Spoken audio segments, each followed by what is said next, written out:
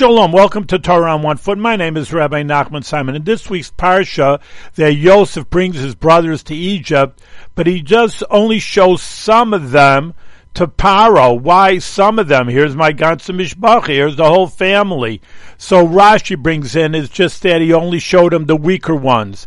That if he showed him the stronger ones, making a joke out of it, but he'd sign them up for the NFL for their football team. But all right, he would sign them up for their soldiers and their war because they'd be strong. So he showed them the lesser ones. And it's interesting that when Moshe Rabbeinu gives brachas, blessings to all the tribes at the end of the Chumash, he doubles their name. And it's an interesting concept that he's saying that when you say double the name, Ruvain, or things like that, that shows it's an argument whether they're weak and therefore they need a double blessing, or they're strong and therefore they are doubled. So there should be, for us, we should get all the brachas, all the blessings that we need to carry out our mission in life.